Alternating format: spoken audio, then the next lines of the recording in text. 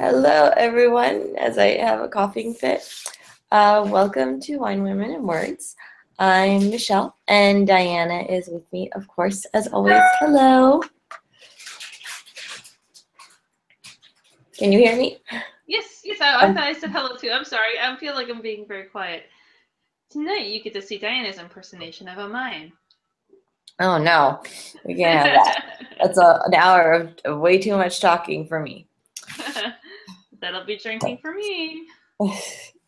I love your glasses. I never see you with your glasses on. Do I? No, I feel like I don't. Well, I decided to go nerdy librarian today. I had glasses that I actually need. No, I don't need them, but I should use them if I'm using the computer. But dog ate them. So. Yeah, FizzGig did that with my last pair of glasses. So for about a year, I walked around with little teeth marks in my glasses because I didn't have the money to buy new glasses. So yeah, the dog stayed very far away from this pair. And I also got the protection so that if the dog were to do that again, I wouldn't have an issue. It's probably what I should have done, but I foolishly thought that hard plastic objects like glasses were safe. I know. Yeah, first time dog owner. They get you every time. Well, I had cats before that, and cats they don't care. They don't touch your stuff. Oh yeah, dogs care. They're like, oh, that smells like you. You're gonna leave me for work? Yeah, I'm gonna take your glasses. I'll show you, bitch. I will destroy your life. Yes, dogs are passive aggressive like that. River ate a hole in his crate. Like it's completely the hard plastic lining on the bottom of his crate. Like he has a blanket in there and he has toys and he ate a hole in. I don't even know what happened to the plastic. Yeah, it's probably in his poop. Yeah. Yeah. Well, I came home to a mess of trash this afternoon, so I totally feel you. I don't know. Like I kind of am convinced that he would be fine if we left him out of the crate while we were gone. But, and my husband is nodding his agreement. But I just don't want to risk coming home and finding like our couch is eaten or something. But anyway, we are on our last week of our March book, which is The Good Girls Revolt. And I have my copy, but it's all the way over there drying off because my dog spilled a glass of water on it, which is kind of like tantamount to like death. It's okay. It's water. It's water that'll dry. You'll still be able to read it. It's not like it was wine or the dog chewed on it. Now that would be unforgivable. That would earn the dog some serious crate time. Yeah, no, it is fine. It's just the back. It was flipped over, so when it spilled, it got the back. And I flipped through it far enough to know that the water didn't seep down any further past the acknowledgements. So he's lucky. But I'm letting it dry right now. So we will be having Lynn on our show this Sunday. We'll be having kind of a special extra episode in between our weeks. So she'll be on this Sunday at 7 p.m. your time, 9 p.m. my time. And I just realized I have been saying 6 p.m. the whole time, and it is not. It is 7. 7 p.m. Pacific time. Yeah, I'm home that day, so I'll be, doing chores for most of the day. Actually getting some gardening done. So if we need to be earlier, we can totally be earlier. I will not be home. I am going on a date with my husband to go see Beauty and the Beast. Oh, how exciting. I can't know. wait for you to see it. I am so excited. Oh my God. Okay, I'm going to warn you now. From the beginning, I was teary-eyed. I was doing this number, and like I had my head on my husband's shoulder, swooning half the time. And he's not a Beauty and the Beast fan, and he's definitely not a musical fan. And he's like, this totally counts for a chick flick, doesn't it? Because he only has to watch 3 of them a year with me. And this is number 2. And he's like, this counts as a chick flick. You know that, right? You do know this. And I'm like, oh, yeah, I don't care. it's so worth it. It's so worth it. And then halfway through, he leans over and he's like, our trip to France is not going to be anything like this. You do know that, right? And I responded back, challenge accepted. I'm going to figure out somehow how to record a song for you. I won't email. I won't sing it. I'll probably lip sync it. But I'm going to record it and email it to you when you're in France. And you just have to play it when you're out somewhere with him. To be like, I just happened to break out. My sister lives in Strasbourg, and we're gonna go see her. And if you follow me on Instagram, you'll see the picture of it, and it looks like the storybook town where Beauty and the Beast was. And she's just down the river from the actual town that inspired Beauty and the Beast. So if I break out randomly into song, that's perfectly okay. I'm just gonna be that crazy American. Please do. I'm totally gonna be breaking out into song, and it's gonna be like Beauty and the Beast. And then we're gonna go over to Germany for a day, and it's gonna be like the movie Beer Fest, complete with hot cheese soup flying through the air. And at some point, you're going to have to find a way to work in Scotty Doesn't Know, just for me. Oh, we will. We will. I will Ryan and I will record Scotty Doesn't Know somewhere in Paris. Now, the key is I'm learning French, so if I can do it in French, that'll be extra special. Those are bonus points. Right? So this week, we're both like, I just woke up from putting Lily down, and Diana has had a rough week, I gather. So we're both kind of like giddy on, let's talk about nerdy stuff for a little while. Yeah, I need wine and book therapy, really, when it comes down to it. So this week, we are talking about our to-be-read lists, which is basically, that could be, a 2-hour discussion each, but we're narrowing it down, and needless to say, I can pretty much, every single book that we have scheduled for Wine, Women, and Words is obviously a book I am excited to read, but I didn't pick them because we're going to be spending a month talking about them. I picked one that's going to potentially, we haven't gotten confirmation yet from the author, but it's going to potentially be one of our books in the fall. But I'm really, really looking forward to this book, so much so that I might read it before we actually read it here. Oh, that's fair. So that was just a disclaimer in case anyone, especially any authors, if they're watching and I don't mention their books, it's not because I'm excited about reading, or I'm not excited about reading your book. It's because we're going to be talking about it a whole bunch. And a whole month. And if you follow our Instagram account, I post a whole lot of pictures and I spend a whole lot of time talking about it. So I post a lot on mine. I'm just really bad about re-gramming them over to our Wine, Women, and Words account.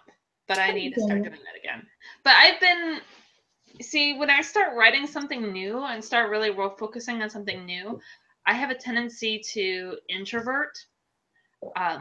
So you don't see me as much on like social media and in other places or going out much unless my husband drags me out of the house, which he has been known to do.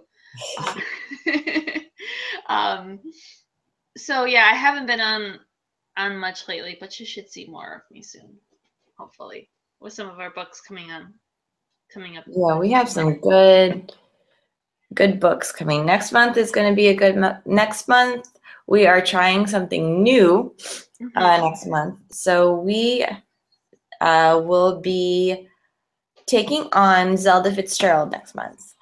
And what we're going to do, we have each read a historical fiction book about Zelda Fitzgerald. Diana has read Z, which is the book that the Amazon series is based on, by Therese Ann Fowler. And I have read Guests on Earth by Lee Smith. So what we're going to do next month is we're going to switch. I'll be reading Z, and Diana will be reading Guests on Earth, which Guests on Earth isn't actually about Zelda Fitzgerald. And I think that's what makes it really interesting for our show, because she's kind of like a supporting character. She just happens to be where our main character is, but she's still a pretty prominent figure. And then at the end of the month, we will actually be bringing both authors on the show to do kind of like a round table about Zelda.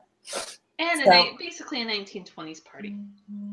Pretty much. So start researching your 1920s cocktails. Because that might be the one time that I venture away from wine for the show. And, costumes are encouraged, but not mandatory. I might go with champagne that night. I'm thinking because of the, champagne was quite popular, and I think she drank a lot of champagne, especially when she was in France. I think she drank a lot, period. Woman after my own heart. Speaking of drinking, what are you drinking tonight, Michele? Tonight, the bottle's all the way over there. I am drinking this. It is it's a red blend by Apothecary. It's called Apothecary. I have to get it. Hold on. What are you drinking? You go first. Okay, I go first. Okay. I went with Josefina, a rosé from Paso Robles. It's from San Antonio Wineries, and I'm actually really enjoying it. I have to be really careful. Oh, I'm sorry. It's a Syrah rosé, so it's not a pure rosé, I guess. Apparently, it's a rosé, but yet also has some different qualities to it, which I'm actually quite happy about, because for some reason, rosés, they give me a headache after I drink them. So I have to be really careful with which ones I choose. And I think perhaps because this one is a blend, I'm doing okay with it. It's from San Antonio Wineries. And frankly, as far as I'm concerned, if it comes from San Antonio Winery, it's all good. I love their wines. Their sparkling berry wine, that gets me into trouble. That is a result of my New Year's Eve, was that wine that I drink by myself. 2 whole bottles. So I was close. It's a red blend by Apothec Crush, it's called. Ooh. I think I've had other blends of Apothec. Yeah, I know I've had them before. I've definitely never had the Crush before, and it's pretty good. I think I'm liking it.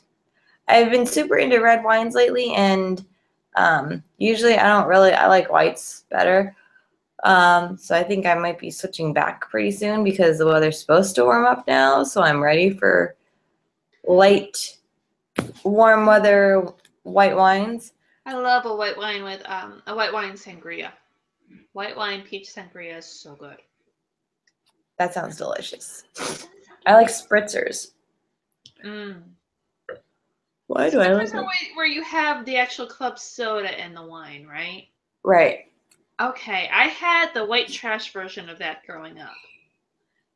You see, when I was a kid, and kids, this is what happens when you're an Italian. My uncle Mario used to like to pour wine into our sodas. So I grew up on a mixture of red wine and Coca-Cola. It was like half and half, I kid you not. And this was, what I would have with my Sunday dinners at my aunt's house. So that was my idea of a spritzer. So, I mean, to the point where when my Uncle Mario died, my husband and I went out to dinner. My husband took me out to dinner at Olive Garden. We got 1 glass of wine and a couple of sodas, and we split the glass of wine between the 2 sodas in memory of him. But yeah, that was my idea of a spritzer. So that's what I like to call my white trash spritzer. That counts. Yeah. So that's what we're drinking. And I really want one night, we have to work on setting this up, but I really would love someone who knows wine to come on to the show one night and do like a virtual wine tasting class. I think that would be so much fun. Yes. So if any of you are out there listening who are able to do that, please hit us up. You know where to find us on social media. Yes, I think that'd be lovely. So, now on to our books that we're most looking forward to, which the To Be Read list is pretty tumultuous. I mean, right now I'm still working on my bookcase, which is probably what I'll be doing on Sunday to get out the chores. So for me, I just have these stacks. I have a stack of books that I've read, and I've got a stack of books that I need to read because I have run out of room for books in my office already, which really wasn't that hard to do. And I kid you not, the other day I was like, I need a book to read before I go to sleep. And I took a book off my to be read list, and I was like, oh my God, there's one less book. I don't know what to do with myself. I'm going to run out of books soon. And then I was like, oh crap, there's 9 books currently in that pile alone. So yeah, I've come into the hoarding phase of my book world. I saw a meme somewhere, I think on Facebook, that was like, at this point, I don't know if I'm buying books to read them or just collect them. Like, true story. I don't know. Yeah, I don't know either. Yeah, before it was nice to have when I was really into ebooks because I could buy as many books as I wanted and my husband would never notice. But now I have my own room and he doesn't come in here very often, so he'll never notice until they actually start to fall out of the room. That's when we'll have a problem. Yeah, we finally cleaned out the guest room, the fourth bedroom, upstairs, and we bought like an armchair and a sofa to go in it, so we're kind of like turning it into like a reading room, I guess. And I was like, we could get more bookshelves. I could get more books. So I totally want to get more bookshelves, but I got this gorgeous bookcase that at one point it was black, completely painted black. It was this gorgeous cherry wood, and the tenants that lived here before, 2 tenants ago, they painted it purple. that's and awful. yeah, this room here was a 16-year-old girl's bedroom, and it was painted the most obnoxious shade of purple because 16-year-old girl. And they painted the bookcase as well. And then after that, a bunch of guys moved in, and they thought it was a really good idea to paint over the pink, and they painted it black with white trim because apparently they were Raiders fans. Oh. And since we moved in 2 years ago, because this is a family house, and we have been working on getting this paint off for the past 2 years, and I'm at the point now where I actually can kind of see an end in sight. My one and only New Year's resolution is to finish this before the end of the year, and some days I feel like I can accomplish it. Some days I can't. So we'll see by the end of this weekend how close I feel to actually being able to finish it. I believe in you. Yeah, so I can't buy any more bookcases until that happens. So I just have random stacks of books everywhere. It's not a bad thing. No, there could be worse things I could collect. Yeah. Like porcelain dolls that stare at you in the middle of the night. Socks. Do you remember that sock guy from Universal Studios? You've got some nice socks there, little miss. I was wearing a pair of knee socks that said platform 9 3/4 on it that I borrowed. But you can totally get Hot Topic. Yeah, they were Hot Topic socks. They were nothing special. And I ended up stealing them, I guess, from my friend because it was shortly before we moved and they got caught up in the clothes that got packed, and now they're here in Chicago, and she was in, exactly. She was in San Diego. But anyway, I was wearing these knee-high socks that said platform 9 3/4, and this total stranger walked up to me and was like, those are some nice socks. I collect socks. Those are nice socks. Okay. He was with you at the time, wasn't he? Yeah. That was awkward. Yeah. Don't go up socks. Don't do it. From now on, I think my husband's #1 compliment to you is going to be, hey, nice socks. I try. Yeah. My socks tonight are pretty awesome. They're fuzzy and warm. But anyway, would you like to do one of the first books on your list? I would love to. The first book on my list is a book that I feel like I've been waiting forever and ever and ever to come out. And it finally came out this month. And it's Girl in Disguise by Greer McAllister. She wrote The Magician's Lie, which I absolutely loved. And Girl in Disguise, I'm going to try to read each of these premises to you as we go through. For the first female Pinkerton detective, respect is hard to come by. Danger, however, is not. Right there. Totally get it. In the tumultuous years of the Civil War, the streets of Chicago offer a woman mostly danger and ruin unless that woman is Kate Warren, the first female Pinkerton detective and desperate widow with a knack for manipulation. And descending into undercover operations, Kate is able to infiltrate the seedy side of the city in ways her fellow detectives can't. She's a seductress, an exotic foreign medium, or a rich train passenger, all depending upon the day and the robber, the thief, or murder she's been assigned to nab. Inspired by the real story of Kate Warren, this spirited novel follows a detective's rise during one of the nation's greatest times of crisis. Boom! I cannot wait to read this. Yeah, I lied. There's actually I do have a book that's a potential Wine Women and Words book, but not confirmed yet. You reminded me of it. Sorry. Okay, continue. Okay. All right, well, let's go on to yours. All right, so that is a hopeful Wine Women and Words book. We are crossing our fingers. Waiting a confirmation.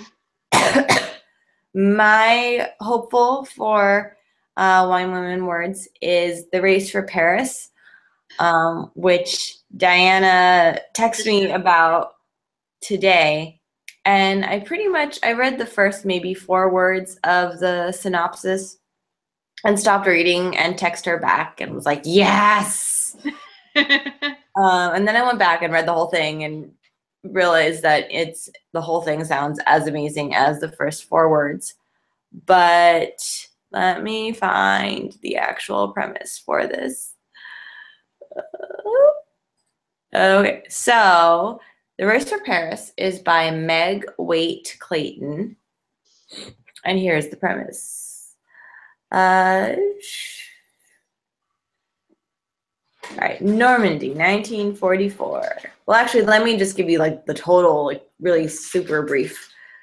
The New York Times bestselling author of The Wednesday Sisters returns with a moving and powerfully dynamic World War II novel about 2 American journalists and an Englishman who together raced the Allies to occupy Paris for the scoop of their lives.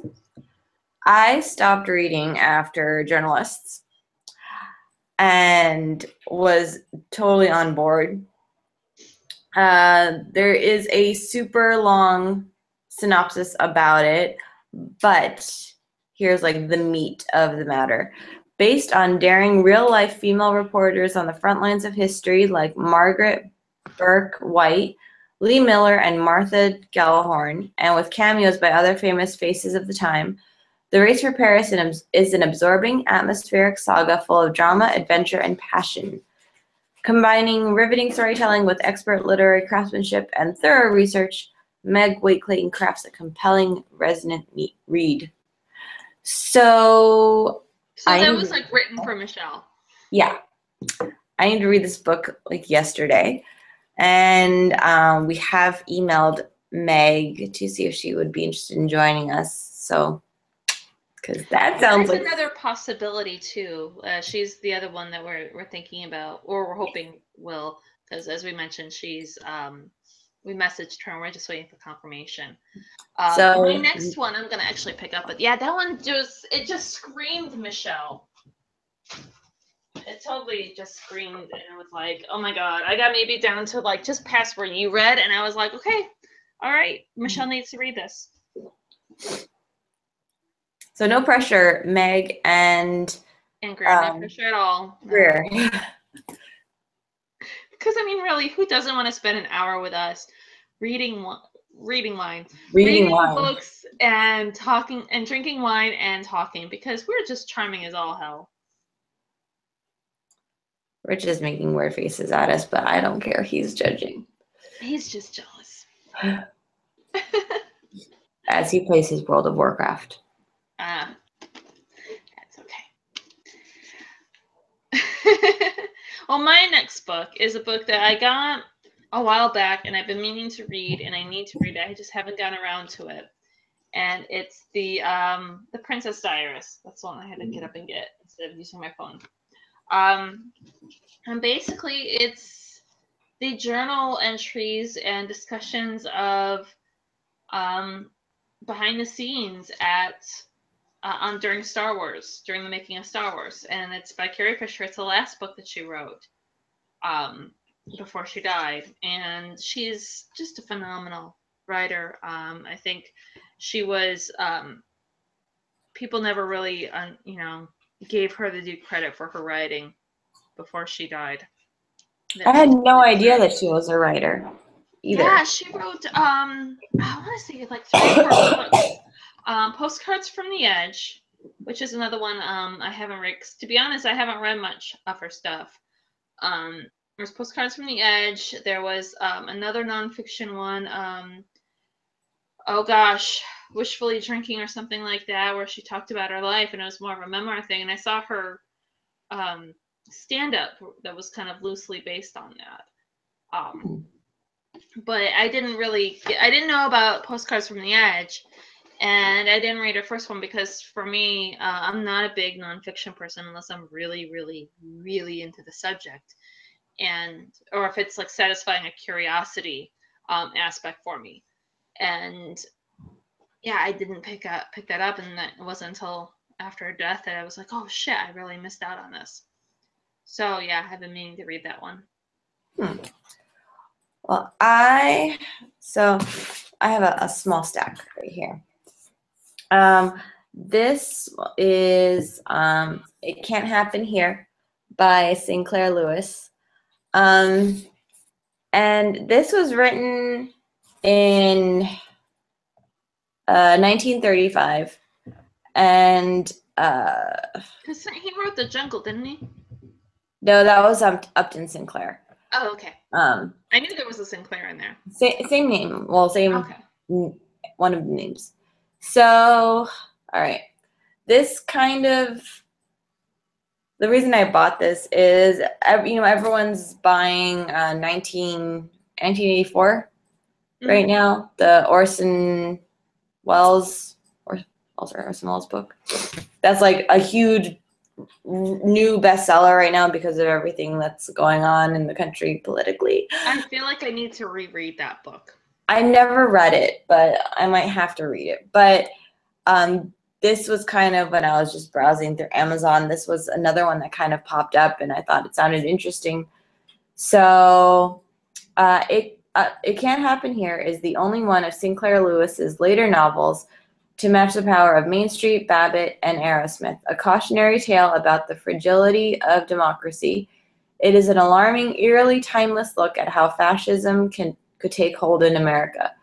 Written during the Great Depression, when the country was largely oblivious to Hitler's aggression, it juxtaposes sharp political satire with the chillingly realistic rise of a president who became a dictator to save the nation from welfare cheats, sex, crime, and a liberal press. Called A Message to Thinking Americans by the Springfield Republican when it was published in 1935, It Can't Happen Here is a shockingly prescient novel that remains as fresh and contemporary as today's news. So I thought that was kind of fitting. And not nonfiction? I think we may have to reconsider the classification of it, but I have a feeling that this is going to be a book that's going to piss me off a lot. But I'm really excited to read it. The main thing when I go to pick a new book, and not like a Wine, Women, and Words book that I know that like I have to read, it's really hard for me to pick one. So I always like go, and it's like the biggest decision of my day is what book to grab from the shelf.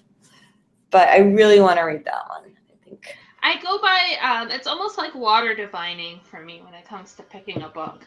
Where I'm kind of, I don't have the water wand yet, but I'm like, this one. This one's the one that I'm feeling right now.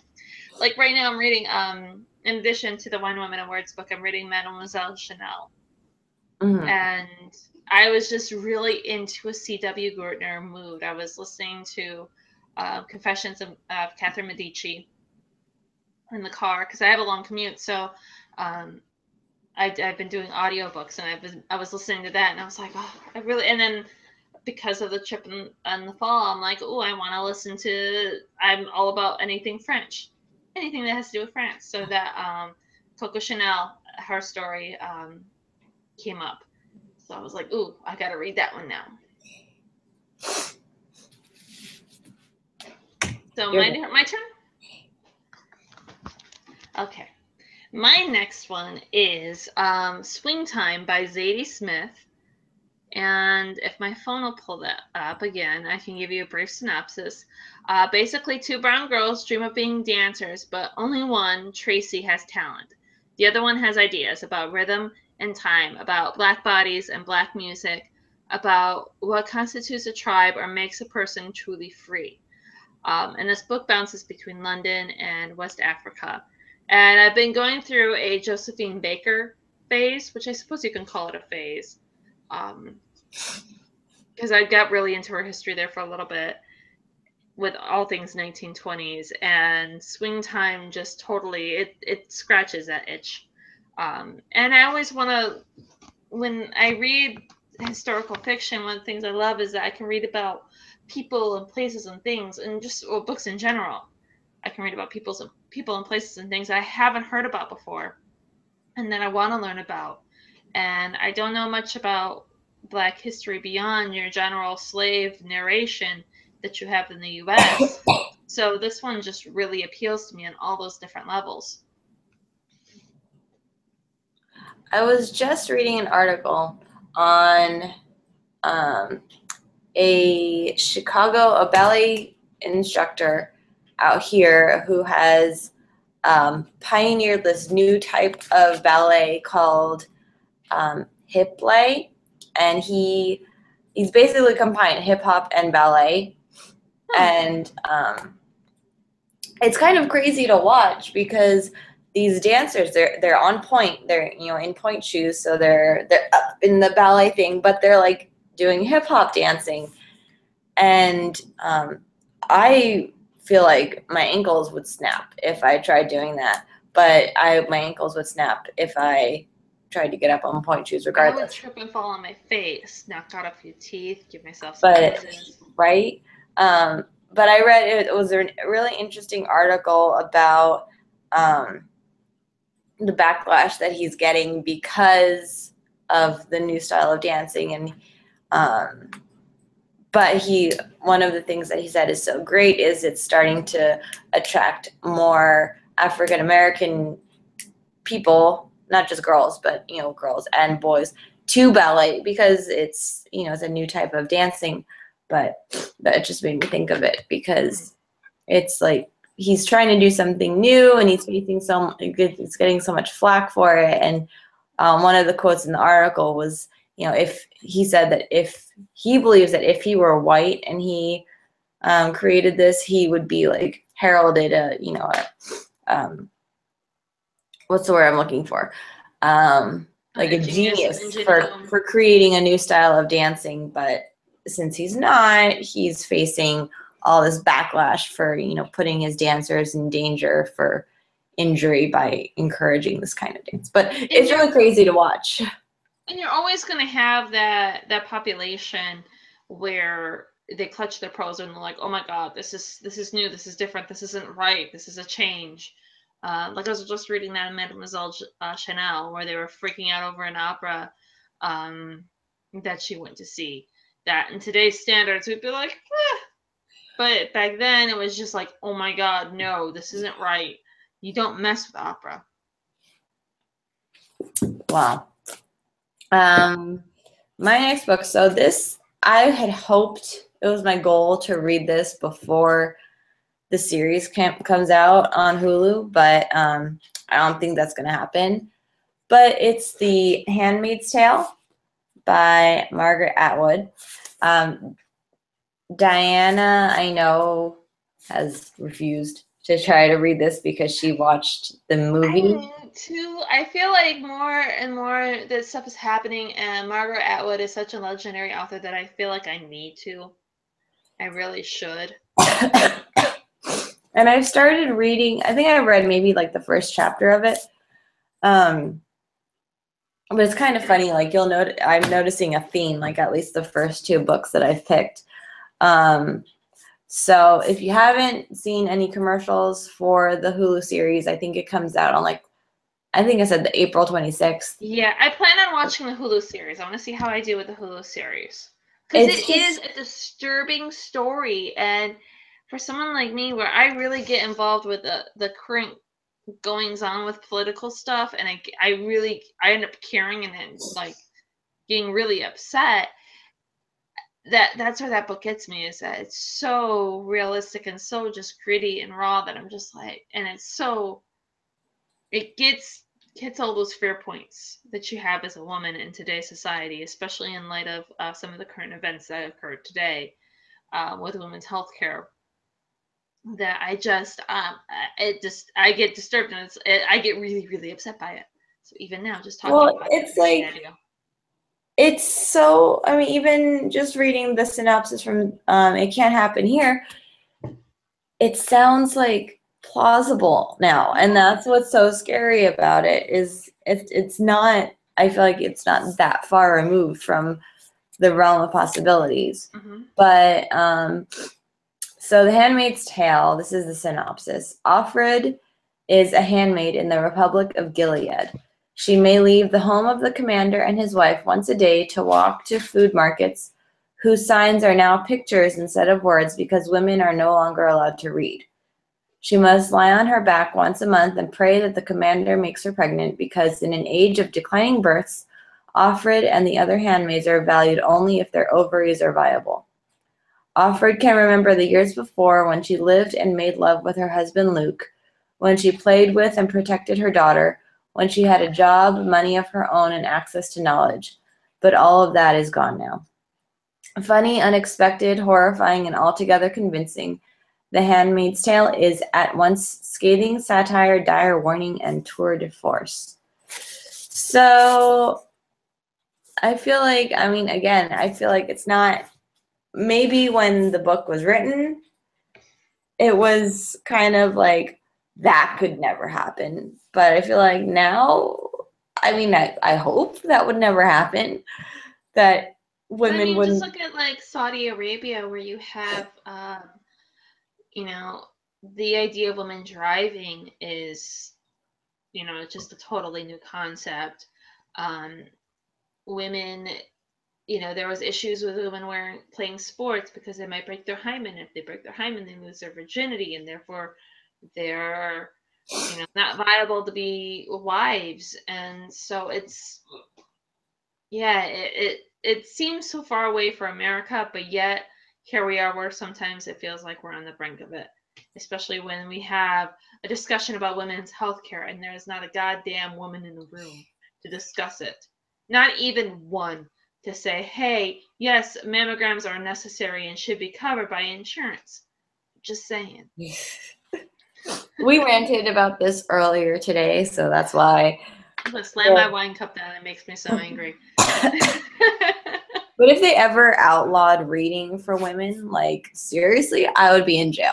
I'd be like, all these books are my husband's, and secretly be reading.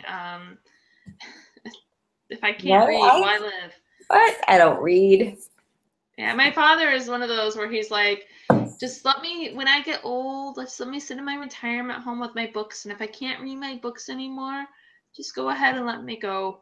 I'm like, oh, Dad, but I feel that way too. Can't read my books, just let me go.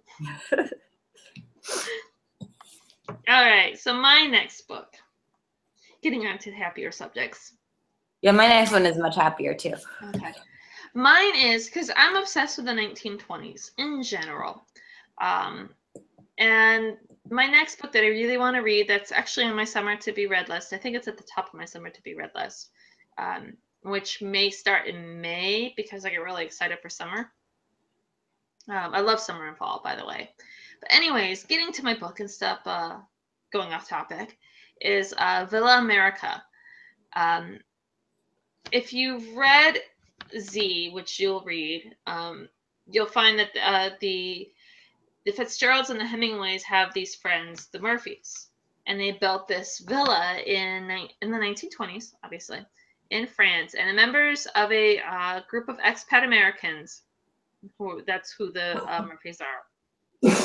They were known for their fabulous parties and for making the Riviera into the glamorous place it is today. The freewheeling days were filled with champagne and caviar, but these were people who kept secrets and who were, of course, heartbreakingly human. This is a stunning story about the lost generation, about a marriage, about a golden age which could not last. I can't read that. I can't wait to read that. I can't wait to sit in my pool and float around and read it. And get wonderfully sunburned because I've got so lost in the book that I forgot to put on extra sunscreen. It's a good reason to get a sunburn, I feel like. If you're going to suffer, you got to make it worth it. Absolutely. And this time I'll make sure that it's even. Unlike when I read the Sempre Sonnet in the pool and ended up with a sunburn. I was tilted, so I ended up with a sunburn on half my body and not the other half. I get like splotchy sunburn, so I'll get like a weird shaped sunburn on my shoulder, and then it'll like go away and it'll reappear on the back of my leg. It's very annoying. But my next pick, and just looking at the clock, I'm guessing this will probably be my last one, even though I have 3 others on the list. I've got 2 others on my list, so we can do 2 more. Okay. So the next one that I have is Lost in a Book. It's the Beauty and the Beast kind of spin-off one by Jennifer Donnelly. And so this takes place, I'm guessing, while Belle lives in the castle before the Beast turns back into a prince. So smart, bookish Belle, a captive in the Beast's castle, so yeah, has become accustomed to her new home and has befriended its inhabitants. When she comes upon Nevermore, an enchanted book unlike anything else she has seen in the castle, Belle finds herself pulled into its pages and transported to a world of glamour and intrigue. The adventures Belle has always imagined, the dreams she was forced to give up when she became a prisoner, seem within reach again. The charming and mysterious characters Belle meets within the pages of Nevermore offer her glamorous conversation, a life of dazzling Parisian luxury, and even a reunion she never thought possible. Here, Belle can have everything she has ever wished for, but what about her friends in the Beast's castle? Can Belle trust her new companions inside the pages of Nevermore? Is Nevermore's world even real? Belle must uncover the truth about the book before she loses herself in it forever. Dun, dun, sounds dun. Interesting.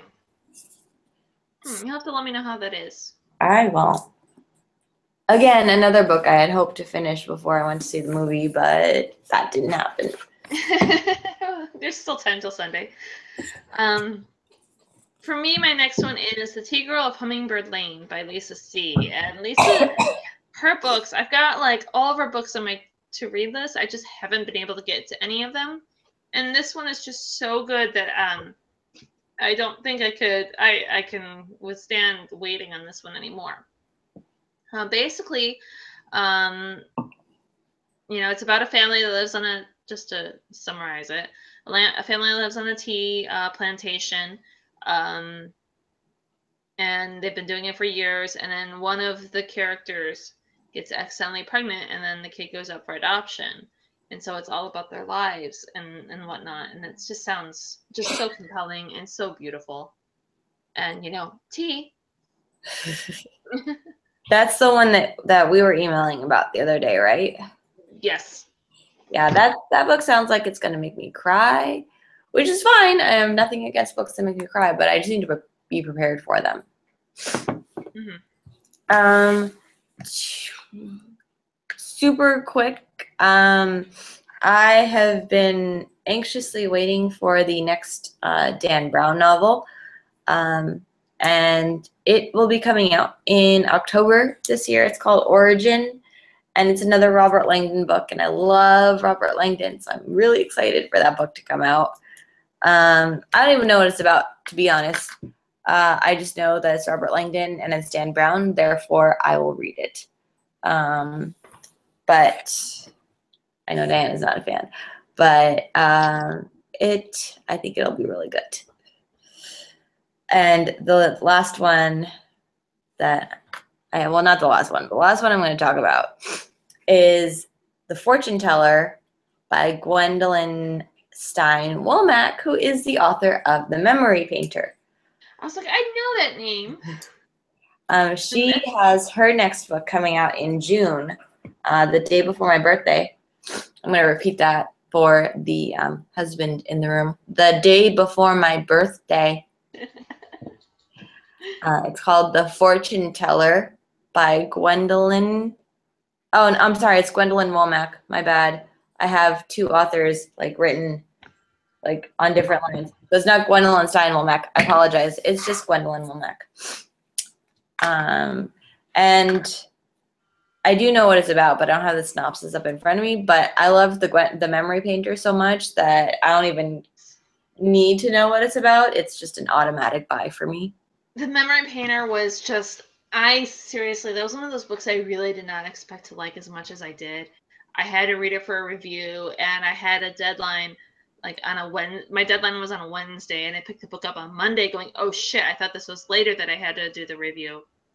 And I picked it up on Monday, and by Tuesday at midnight, I had the book finished. It was that good, I couldn't put it down. And of course, during the process of this, I'm messaging Michele, and she ends up picking up the book, and she got to see how wonderful that book was.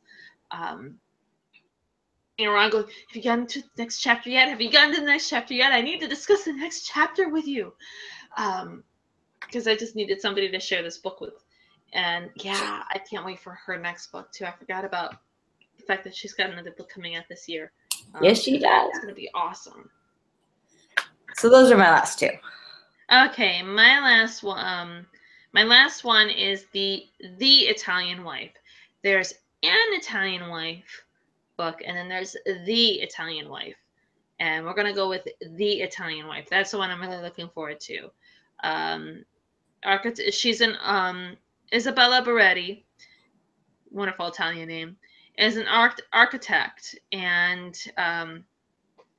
basically, the tragic encounter, she ends up, reluctantly, Isabella, a woman asks her to watch her 10-year-old daughter. And she agrees, and then watches in horror as the woman climbs to the top of the town's clock tower, and steps over the edge. So she agrees. So right off the start, she agrees to watch this kid, and then the woman kills herself. So she has to deal with that. And her, together with a charismatic photographer, Roberto Falco, Isabella is about to discover that secrets run deeper and are more dangerous than either of them could possibly have imagined. And obviously it takes place in Italy, and it just sounds so fantastic. I can't wait to read it. That sounds really good. Mm-hmm. I've been trying to work that in somehow. Okay, I'm gonna have to remember that one too. Let me know how that is. Okay. Well, that's it for my books. I mean, I have others, and of course, there's definitely I would say probably 15 books on my bookshelf that I have been meaning to get to. There's even one right here, The Devil in the White City. I've started reading it, but I haven't finished it yet. Yeah, I've got books I've been meaning to get to, like The Ninja's Daughter, and Skylock is my name. I'm looking at my pile of books at the moment. And there's a couple others in here that I have been meaning to get to, but I actually, goddamn, work holds my paycheck hostage, making me actually go in and do some work. Damn it. So annoying. I know. Well, so be sure to join us on Sunday, the 26th, 7 p.m. Pacific time, Diana time. Yeah, now I'm gonna have to double check because I'm like, is it 9? I don't know. I will post on our Twitter. Yeah, you do that. Let me know what time I need to show up and look pretty, okay? just do me that much. We're changing the day and it's messing us all up. And this 2-hour time difference, all of my life it's been East Coast and West Coast. So I'm so used to the 3-hour time difference. This 2-hour time difference is totally throwing me off. But it is for sure this Sunday. I will be posting like crazy between now and then about the episode. So all of the details will be on our Facebook and our Twitter and our Instagram. So be sure to check that out. And Lynn Povich will be joining us. I have a million questions. I'm clearly going to have to cut it down to like a reasonable amount. And that for you is like what, 50? Yeah, I don't know. I don't know. I have to show you. I'll show you on Sunday. But I have like passages highlighted in the book and like notes written in the margin. I've never written on books before in my life, but I can't not. Welcome to my world. I did that a lot. But it should be a really good episode. I'm really excited to talk to her. And then next week we kick off Guests on Earth for Diana and Z for myself. So you guys can decide which one you want to read and do that or read both. Alrighty. Well, have a good night and we'll see you all on Sunday. Bye. Bye.